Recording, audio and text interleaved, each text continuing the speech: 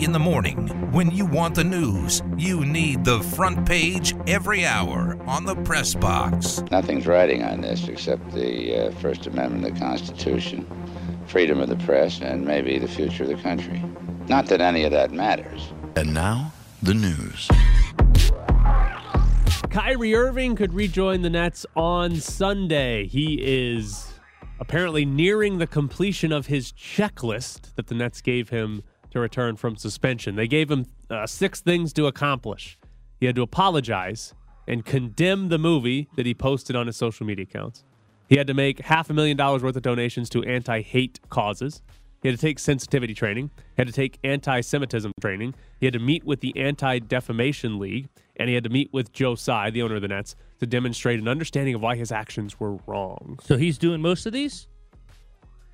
From what most, if not of all of these, to get back? From what's been reported, the Nets said, hey, for you to come back, you got to do these 6 things. And now Adrian Wojnarowski is saying he could be back on Sunday. So that implies to me he's done or is doing all of these things. Have you seen anything on social media condemning it and apologizing? I have not. Neither have I. Maybe that's the last step. Thing he does is apologize. So here's a genuine, like skeptical but genuine question.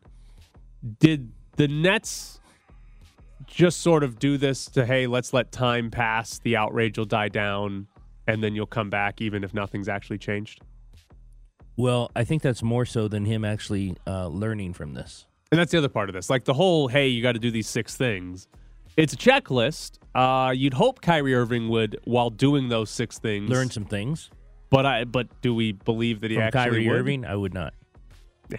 I would not believe it. Do we believe that we'll get a legitimate apology? Or will it be like the last one? No, I think this time you will, because I think he got so much grief for that's not really an apology, and now they put it on the checklist. I think they've explained to him what an apology is. I would guess. So here, most of the reporting was that the Nets weren't happy. When he finally got suspended, it's because the Nets weren't happy with how Kyrie talked to the media. Right. When the media basically asked him, like, are you going to apologize? And right. He didn't. And like, are you anti-Semitic? And he wouldn't say, oh, I like Jews, or no, I don't hate Jews. He wouldn't say it. And I would have to imagine that the Nets, when Kyrie Irving is back, are going to have a press conference. And Kyrie Irving is going to say, he's going to give a legitimate apology. He's going to say, I don't hate Jews, guys. Like, he's going to say what the Nets wanted him to say. Like, I feel like that is what's going to happen when he does, in fact, come back. And he's going to apologize. So I would guess by saying, I'm sorry. We do get a legitimate sounding apology, whether or not Kyrie Irving means it, whatever. But I do believe we'll get a legitimate apology from Kyrie Irving before he plays. I think that's what the Nets will try to make happen. But again, did Kyrie Irving learn why he was in trouble or not? I was also curious though that the $500,000 donation, was that on top of the original $500,000, or is this what that was? I think that's what that was, but the first $500,000 donation got rejected. Oh, really? Whatever group he tried to give it to, they rejected it. So I don't know if he had to find another one. I don't know exactly where he had to give that money to, but I think that would have counted as the original one. But whatever group that was said, we don't want Kyrie Irving's money. Next question. Shai Gilgeous-Alexander hit a game-winning 3 to beat the Wizards yesterday. He had 42 points last night. Shai Gilgeous-Alexander for the Thunder has scored 35-plus in 3 straight games. You talked to JBT about him yesterday. I don't know if I should advise people to watch the Thunder because, to be honest, I've done it once this year, and it wasn't even the full game. But this kid's he's out of his mind right now. Incredible. And the way he scores, it's like he does a new trick every time he comes down the floor. It's not like I loved watching James Harden, but it was the same move every single time when Harden was at his peak. Shai Gilgeous-Alexander is just sort of making it up as he dribbles.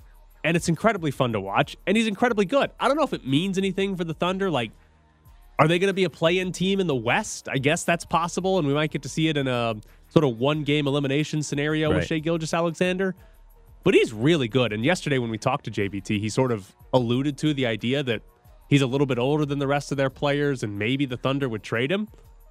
You trade this guy to a team that's trying to win right now. Oh, the team might win the NBA title because of getting this guy. Warriors might get a road win. Yeah. Are they going to get one of those this year? I'm not they sure lost if they're again getting last night. Yeah, exactly. And Steph went for like 50, didn't Yeah. he?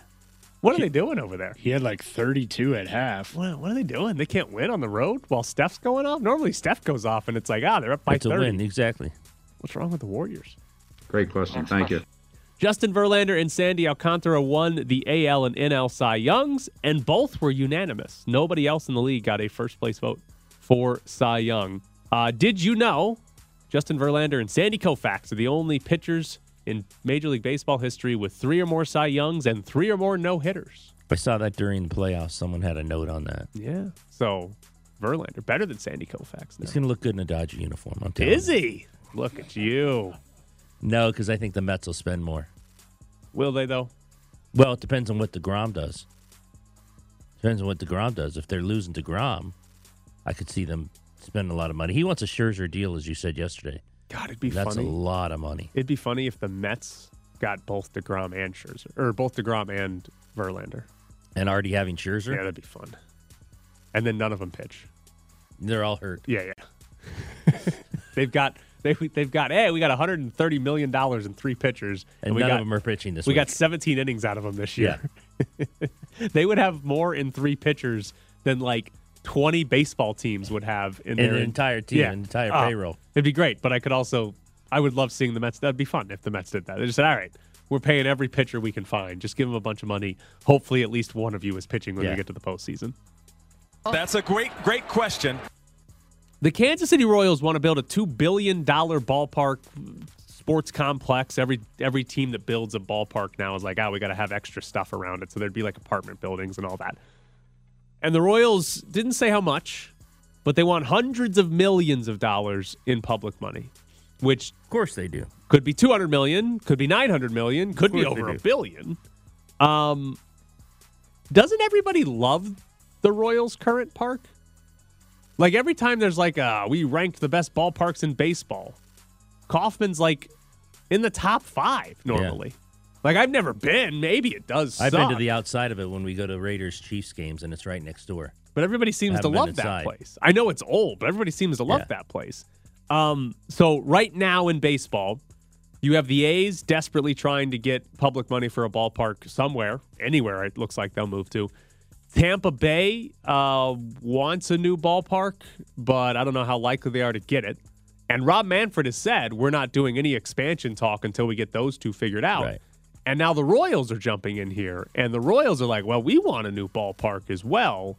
So that's potentially 3 teams that would need to get a ballpark before baseball expands.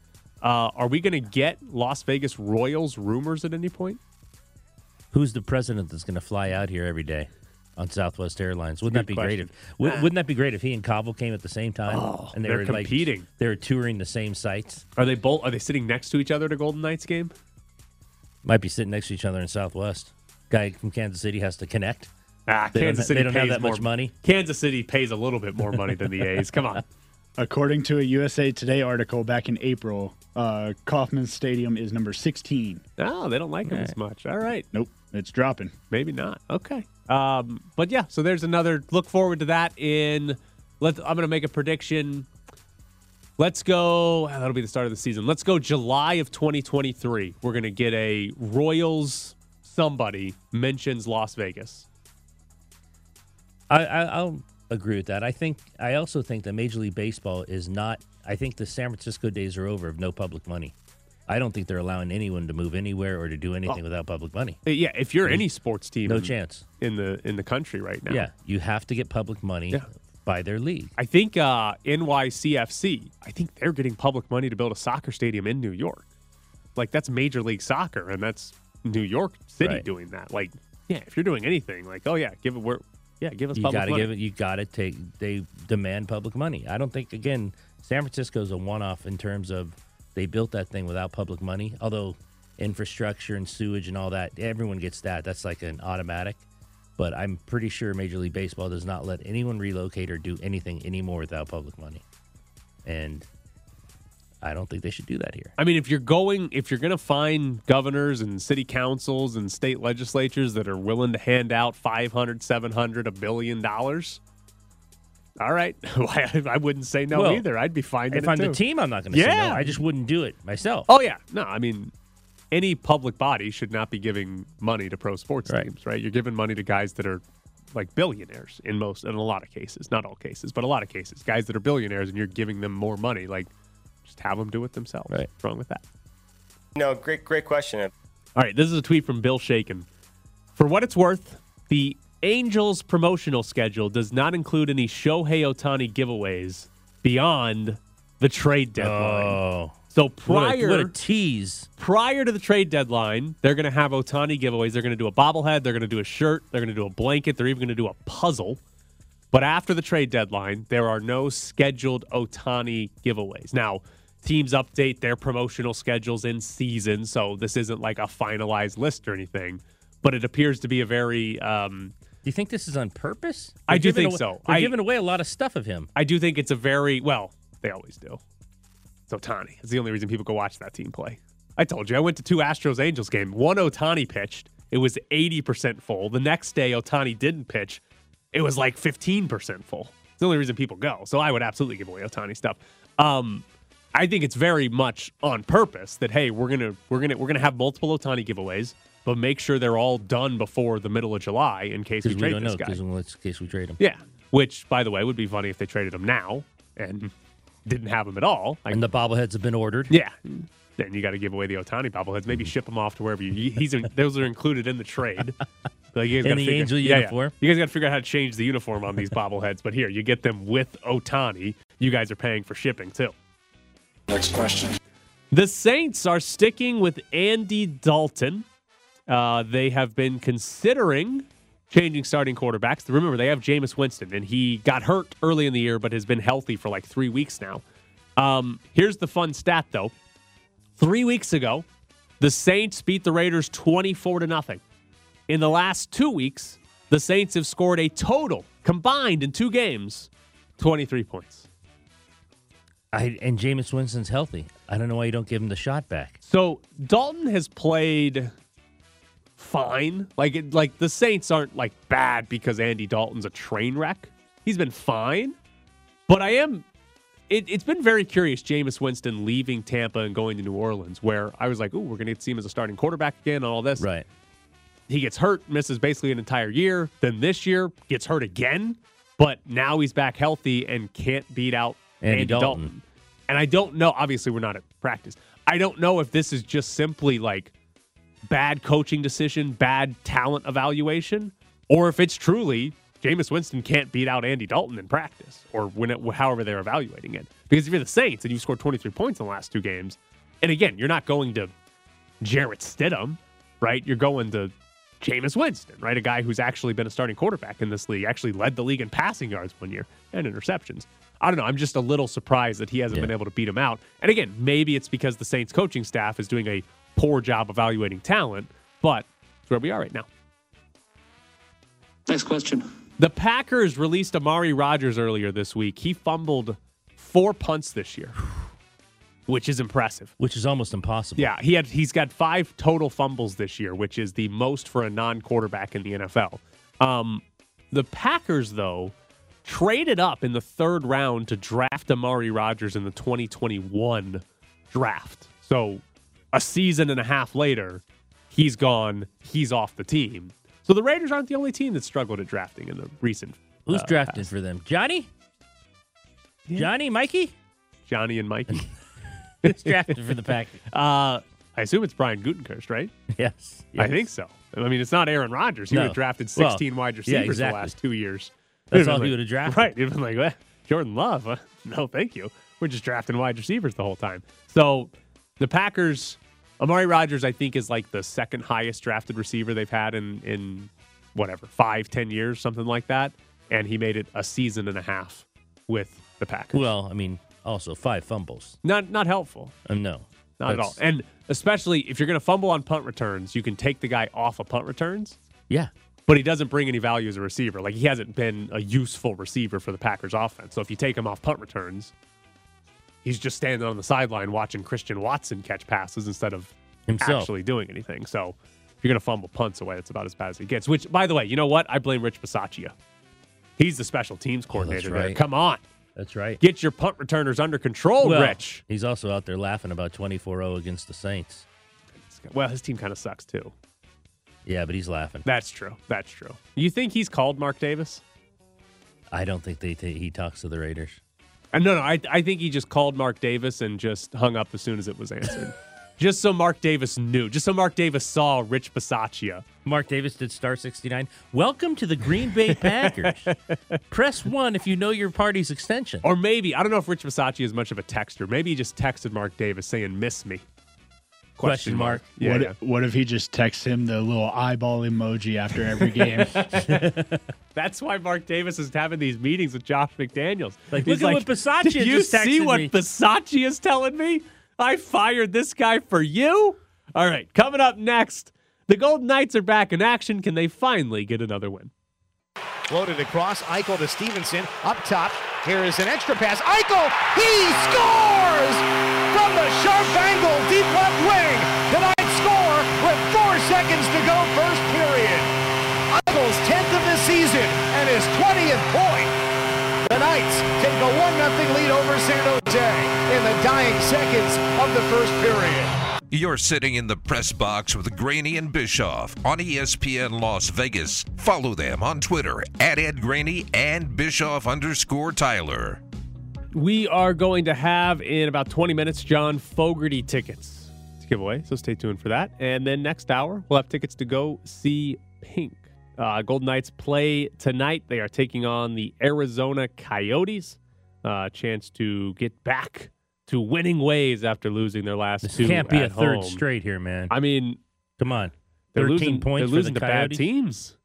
Losing to bad teams. This is a bad team coming in. Arizona's Like a really only bad got team. 1 point less than St. Louis. If the Golden Knights had beaten St. Louis, Arizona would be ahead of St. Louis right now. I just think this is a bad team. They play in a college arena. When you play in a college arena, you're worse than just 1 point back of the Blues. I can't wait until the Golden Knights play in that college arena. It's going to be fun. Yeah. I needed to give you this stat. Phil Kessel has been on the ice for 27% of opponent high danger chances this season. Phil Kessel has only played 19% of the 5-on-5 minutes this season. Just for reference, Mark Stone, those numbers are flipped. Mark Stone is played 28% of the ice time and has only been on the ice for 20% of opponent high danger chances. So when Phil Kessel's This out is yet there, another reason good. for you to bench Phil Kessel. As yeah. the healthy I might scratch. bring you a stat every day about Phil Kessel. And Until why it he gets should be there. benched. Yeah. Well, tonight's his 1,000th game. Right. Play him. That's fine. But after that, you got to take a hard look at it. And then after Kessel gets benched, Tyler's going to bring stats every day about how the team has improved. 100%. Oh, yeah. Listen, they bench Phil Kessel in that third line as a good game. Oh, you're never going to hear the end of it from me. But here, again, like I said before, the main problem is that if you bench him, it's for Michael Amadio right now. Right. And I have zero reason to expect a Paul Cotter, Brett Howden, Michael Amadio line Is going to be any better. is going to do anything remotely Right. good. So benching Phil Kessel, you're not suddenly going to have a good third line. Right. Because there's not really another. It's not like he's taking ice time away from somebody. It's not like a guy sitting up at the press box screaming like I should be in there. Right. There's not a, that guy's got to be in the lineup type of player. So it's not actually that bad that Phil Kessel's in the lineup.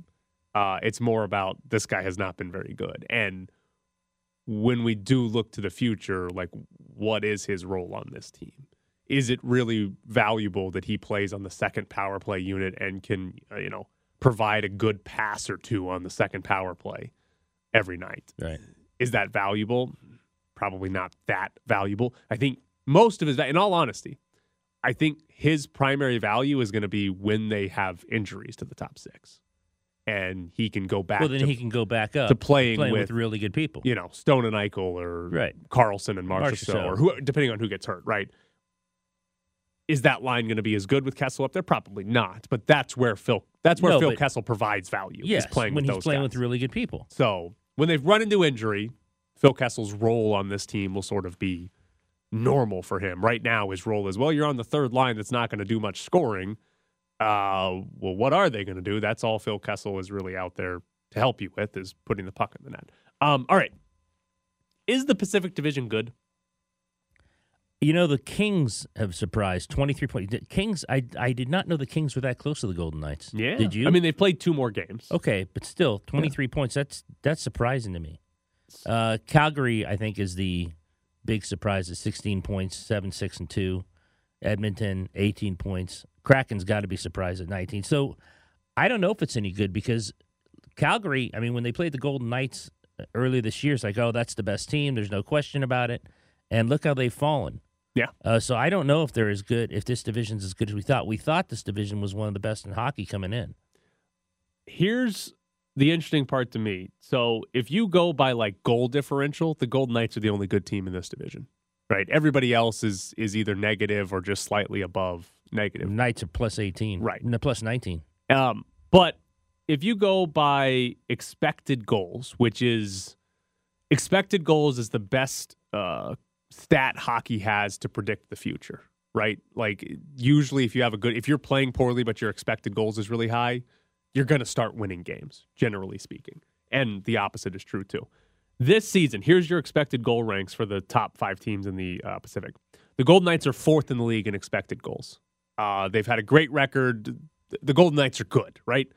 The LA Kings are 5th best expected goals in the NHL this season. Now they're at 0. They're even. For their actual goal differential. Calgary is at 10. So even though Calgary's record is, they've struggled to what we thought Calgary would be, I think Calgary's going to be just fine. Seattle's 11, which is good considering what we thought Seattle was going to be. I mean, Seattle's plus 7 right now. Yeah. And then Edmonton is 23rd in expected goal rate this season. Okay. So Edmonton might be the biggest fraud of this entire group, even though they're not even in a playoff spot at the moment. Well, I guess they are as a wild card, but not in a playoff spot as a Pacific team at the moment. But if these hold true, and we're still relatively early, but if these hold true, the Pacific might have 4 pretty good teams, right? If LA is actually going to be good, Calgary, we all expect to get better. Knights are good. And then, Golden Knights are good. And then maybe LA and Seattle might actually be something, right? I don't think they're I don't know if I'm a believer in Seattle yet. Not like contender going to beat the Golden Knights for the division or anything. Right. But they're probably going to be good enough to hang around the playoff race. They're probably going to be good enough to, beat the Golden Knights once or twice. What do they play them 6, 7 times this year? Like, they're probably going to be a good enough team to be in the playoff race for the final 10. We might have, 3 to 4 good teams in this division, even though it's just 2 teams we didn't expect that were going to be any good in LA and Seattle. Well, I think last year they said that LA, this was one of the years that they were going to, come up and challenge for it. I don't know if they'll challenge the Golden Knights, but I do think the Kings are good. I think Seattle might fall off. It's interesting to me that you say Edmonton's that far down in goals expected. It was given they have 2 of the best players in the world. When I went and was looking this up, I was like, oh, LA's high. Oh, Seattle's higher than I thought. Oh, Edmonton sucks. I was like, this team's and they have 2 of the best bad. players in the world. Yeah. 2 best scorers in the world. All right, coming up next, Darren Millard joins the show. Maroon is not just a color. This is the VGK Update with Darren Millsy Millard. Hello, Darren. What's happening? Nice to see you back. Thank you. That's the nicest thing you've said to me. Can you, all right, help me out here, non-Golden Knights related. Do you think the Kings are cracking or any good? I think the Kings are.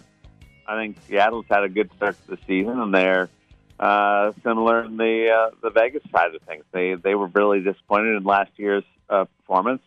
They added some really good players, and they're getting something that they didn't get at all at any time last year, and that's goaltending. It'll surprise you that it's from Martin Jones because he's not very good against Vegas, but he's been outstanding for stretches. So I would expect LA has a better chance, much better chance of maintaining this. And it also has a little bit to do with Edmonton and Calgary being mediocre to start from a wins-loss point of view. I would think that they'll be in the mix sooner than later. What's more surprising than someone like Seattle or someone like Calgary? Calgary, but people underestimate the transition of players moving teams, especially star players, and people like Nathan Kadri and Jonathan Huberdeau and Mackenzie Weegar are big parts of that team, and they're filling big shoes on that team, and they're doing a bunch of stuff beyond just the hockey part, the marketing and appearances and interviews. It's hard to settle in for a while, and I think that's the part that gets brushed aside or overlooked a lot. And in their goaltender, case in point, Jacob Markstrom, it took him a full year to get accustomed after moving teams. So I think that this is going to be one of those situations where it might be January or February before we see the real Calgary Flames. You said you do think LA is good. Are they good enough that they're contending with Vegas and maybe Calgary at the end of the year for the Pacific Division title? Yeah, they were great in the playoffs last year. They pushed Edmonton to a seventh game, and they added players offensively to their group in Kevin Fiala, and their young kids have taken steps. Gabe Vilardi is what we expected Gabe Vilardi to be when he was drafted, and he's finally healthy, and he's putting the puck in the net. And if they get any type of goaltending, their depth up front, and I really like their blue line, is good enough to be a top two seed in the Pacific Division. All right, come on now. What's happened the last two games? What's happening here? Well, Saturday's game was a throwaway. I had that circled as a really challenging game.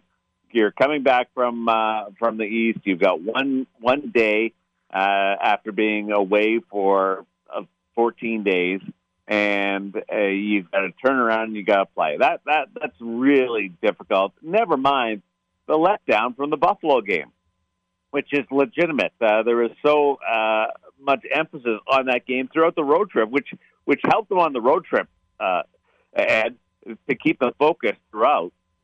But it works against you in the end because there's that drop-off after such a high. So Saturday, I tossed it out. It would have been nice to keep the road or the winning streak going, but all things being equal, kick it away and get going. The San Jose game's a different story. I still can't believe they didn't win in the sense of they controlled that game for two periods. They didn't give up really anything for two periods. And then came out and they were flat in the third, which was unexpected. And that was probably the widest margin of disparity between themselves and the opposition this year. And that includes the Calgary game. Calgary was really good up there. This was a case where just Vegas didn't have their game on Tuesday, and it got away from them. And that was, you heard Bruce Cassidy on the postgame that night. He was really ticked off, and he may be able to get past it over yesterday's practice, but I think it'll stick with the players certainly going into tomorrow night. So those two losses, two very different losses. One I throw out. The other one is a real thorn in my side. Mr. Momentum, how does that happen so much in hockey? It's not just like a Golden Knights thing, but how does it happen where you'll have just a third period, second period, whatever, just a team comes out flat after playing well in previous periods? Well, it's easy. The Zamboni sucked it up. The momentum out there. Why'd they leave it on the ice? They could have taken the momentum with them into the locker room. Well, there's so much momentum out there. It's hard to package it up. And then the Zamboni goes around and it puts it in the big barn, and then they put it outside in the parking lot and all the big snow. It's that easy. I think a lot of it has to do, honestly, with teams that are good, or you have a good period, Tyler, and you come into the dressing room and you're feeling good about yourself. And Ed's been on the bad side of it. He comes into the dressing room, he's not feeling good, and I yell at Ed, and I give him some emotional feedback, and he goes out there and he responds to that. I think there's a lot to that in the National Hockey League. So you need to yell at your team when you're winning is the end of the day. I call it oral motivation. All right, that could go a lot of ways. Come on, Darren, what are we doing here? I'm just saying that you motivate your team, and if you don't have a good period, the coach is going to give it to you. If you have a great period, the coach is going to say, "Okay, we did this well, but we could tighten up on this, this, and this." Well, that's not the same thing as the other guy who's getting told that they're not very good, didn't have a very good period. They're going to want to impress their coach. They're going to come out and they're having a good period. I think that has a lot to do with the second period's turnarounds this year for Vegas not being as good as the first is because they've been so dominant in the opening frame. How long do those talks? We see shots of guys in the locker room at halftime, with their equipment and everything. How, especially since there's 3 periods, how long do those talks even last? Does he just come in, give them a few bullet points, and then get out of there? Yeah, at the start of the game, it's probably 4 or 5 minutes right before they go out. The coach will speak to the team. It can vary. Some coaches don't speak to their team until, in an intermission standpoint, they don't speak to their team until they're ready to go back on.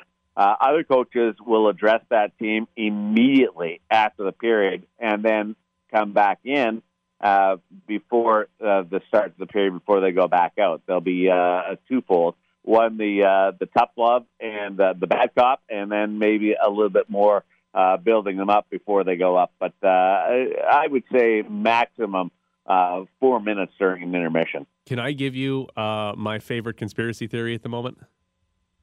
Do I have a choice on that? No, not really. I just like to ask. See if you. All right. So that's nice of you to be polite. Yeah. So I believe that the Henderson Silver Knights were bad on purpose to start the season. That way, when Laurent Brossoit went down for his conditioning loan, he wouldn't look very good, and he could pass through waivers with nobody claiming him. Well, I understand the conspiracy theory. It's in reality, it's ridiculous. Okay, do you believe that conspiracy theory, or is it just one of those Tylerisms? What are they? They won their first 2 games after he got through waivers, right? Yeah, he played the second game. Yeah, 7-1 when he played in the second game. I know they lost last night, but he didn't play last night. He didn't play. Laurent Brossoit didn't play last night. Irrelevant. Yes, Dominated in his first game. He took over in the game. Oh, they were so bad he had to take over. Okay, never mind. So yeah, no. So hold on. So you're like Paul Cotter in the Little John promo. You're scrunching out the paper and throwing it over your shoulder. No. I think I still believe it. We'll see. We need a bigger sample size here, right? Like, give me another 5 or 6 games, and let's see if they go. They were the worst team in the league. Laurent Brossoit passes through waivers. They win 2 in a row. If they, win like 5 of the next 6. That has nothing to do with Laurent Brossoit getting through waivers has nothing to do with the team. It has to do with a team's need, like an NHL team's need at the time, and Brossoit hadn't played other than 2 games. That's why it's a conspiracy theory, because the rest of the team was tanking on purpose to make the team bad. You're better than this. Am I? No, I'm not. No, come on, Darren. You've had better conspiracy theories before. I do agree with that. I have had better ones before. Yes, absolutely. Yeah. But this is the one that I'm latched onto at the moment, and you got to hear it today. So thank you for listening, Darren. I appreciate it. He's Darren Millard. You can hear him or see him on AT&T Sportsnet tonight when the Golden Knights take on the Coyotes. Darren, thank you. Thank you, buddy. Ed, you're the best. Tyler, thanks, brother. We'll talk to you soon. I am the best, too. I will take that as being the worst, which is just like being the best if it's from Darren Millard. He doesn't like my conspiracy theory. I don't know. I thought it played well. They did lose 6-2. I did not know. What if he had 2 shutouts? I did not know Brossoit came in last night. He didn't start, but they apparently got beat so bad last night that he had to come in the game. They play Saturday and Sunday. So what if he had 2 shutouts in those games? What if he has a shutout this weekend? Looking great all of a sudden. Get him through waivers. Great bait. Yeah, all of a sudden he's good. I mean, Laurent Brossoit would not want that. Laurent Brossoit would want to be claimed by another team so he could play in the NHL. But I'm saying the conspiracy theory is the rest of the team was under instruction. Purpose. Let's be bad. We're giving up like 70 shots to Laurent Brossoit. Don't do anything in front of him. Right. Just, my bad. And then once he cleared through waivers, all right, we're ready to play. We're good to go. All right, we got tickets to give away. If you want to go see John Fogerty, Call in right now. 702-364-1100 is the phone number. If you want to go see John Fogerty, you can win tickets right now. He was going to perform hits from CCR and some solo hits. These tickets are for Saturday. This Saturday at Encore Theater at the Wynn. 702-364-1100. That's the phone number. Be caller number 9 right now at 702-364-1100.